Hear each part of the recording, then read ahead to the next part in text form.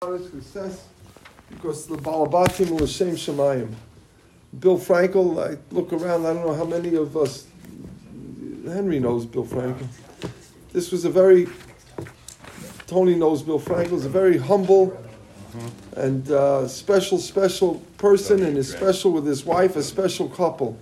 Renowned throughout the city, Valley Torah, Beth Jacob, Beth Kodesh, Kadima, all over the place, known for their sincerity.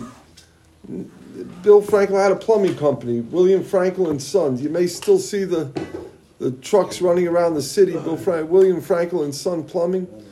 Like I say, we never had any major rich balabatim here, but we had people that pitched in, and with L'Shem Shemayim.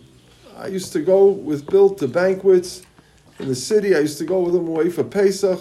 Everywhere you went, he was known by people, respected.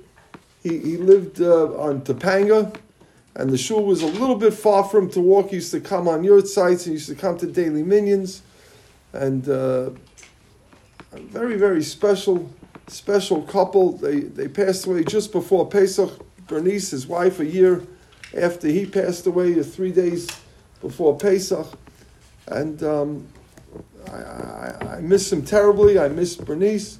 Very, very fine, considerate, good people that really founded the shul basically with A.B. Wallach and the Dolans and a few other people also.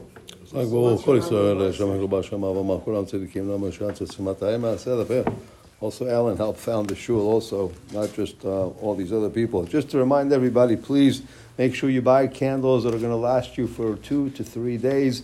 You light them. One of them should be, if you want to light candle, your side candle for grandparents or whatever. The other one is going to be so you can transfer fire.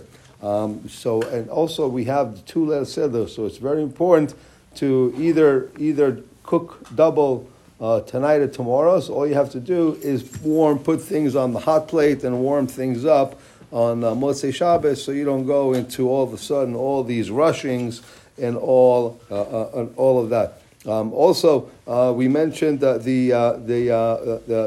with regards to Seudah Shlishit, some people have a minhag to do it a little bit earlier, so they're going to be hungry for the Seudah of the evening.